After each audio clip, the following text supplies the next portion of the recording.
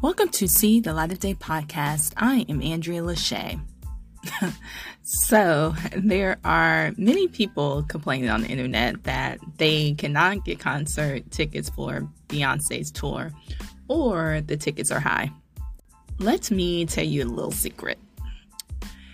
When you're trying to get tickets, cheap tickets for a concert, any concert, you do not try to buy tickets in major cities where the population is high. I repeat, when you are trying to find popular concert tickets, you go to cities that have lower population.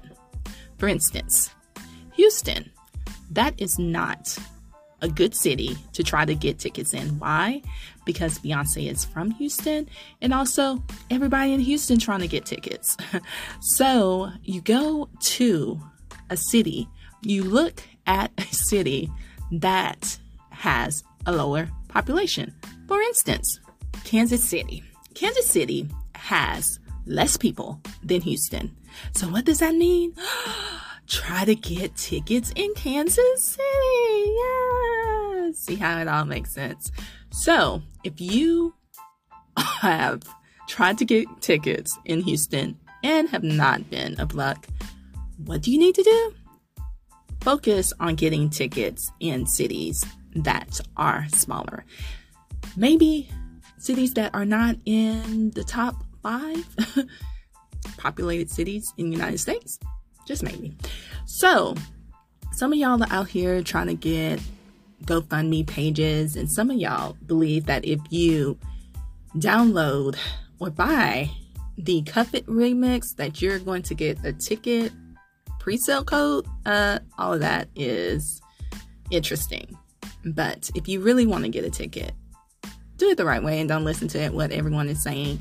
Try to get a ticket in a city that has a lower population, and you're more likely to get a ticket. That means Houston, New York, Atlanta are probably going to be harder. Also, Los Angeles are probably going to be harder to get a ticket in.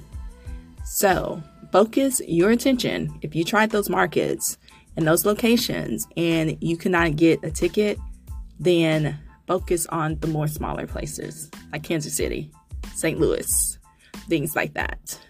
And you might luck up and get a ticket.